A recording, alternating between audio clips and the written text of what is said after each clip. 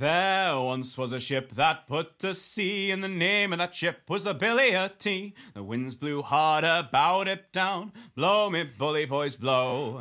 Soon may the Wellerman come to bring us sugar and tea and rum. One day when the tonguing is done, we'll take our leave and go.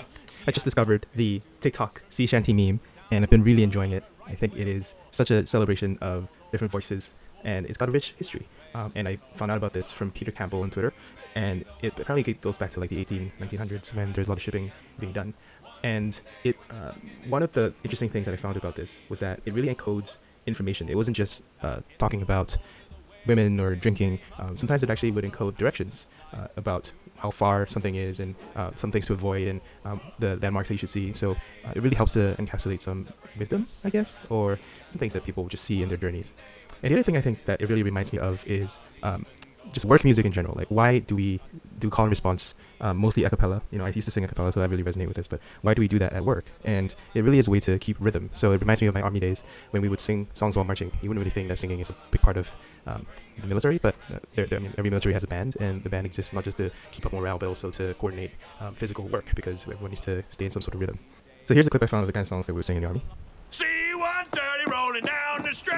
C-130 rolling down the strip. We on an airborne ranger, take a little trip. An airborne ranger gonna take a little trip. We're gonna stand up, a hook up, shuffle to the door. Stand up, a hook up, shuffle to the door. We're gonna jump right out and count to four. We're gonna jump right out and count to four.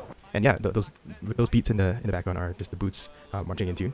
The last thing I want to comment on here is that this sea shanty remix culture really works well on TikTok, and it's something that no other platform can do. And it's because TikTok makes it easy to start with a base of someone else's video and then to add onto it. So you can see in the YouTube videos that I post in the show notes where people just jump in and it's total strangers, but they just add on layer after layer. And it just is a really good culture that Twitter and Instagram cannot do.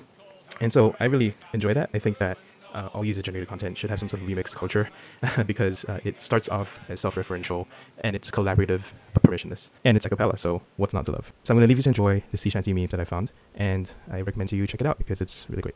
She had not been 2 weeks from shore when down on her a right whale bore. The captain called all hands and swore he'd take that whale in tow. Soon may the Wellerman come to bring us sugar and tea and rum.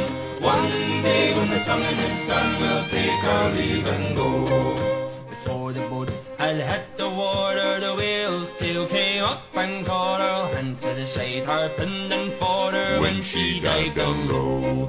Soon may the Wellerman come to bring us sugar and tea and rum. One day when the tonguing is done, we'll take our leave and go. Soon may the Wellerman come to bring us sugar and tea and rum. One day when the tonguing is done, we'll take our leave and go. Soon may the Wellerman come to bring us sugar and tea and rum. One day when the tonguing is done.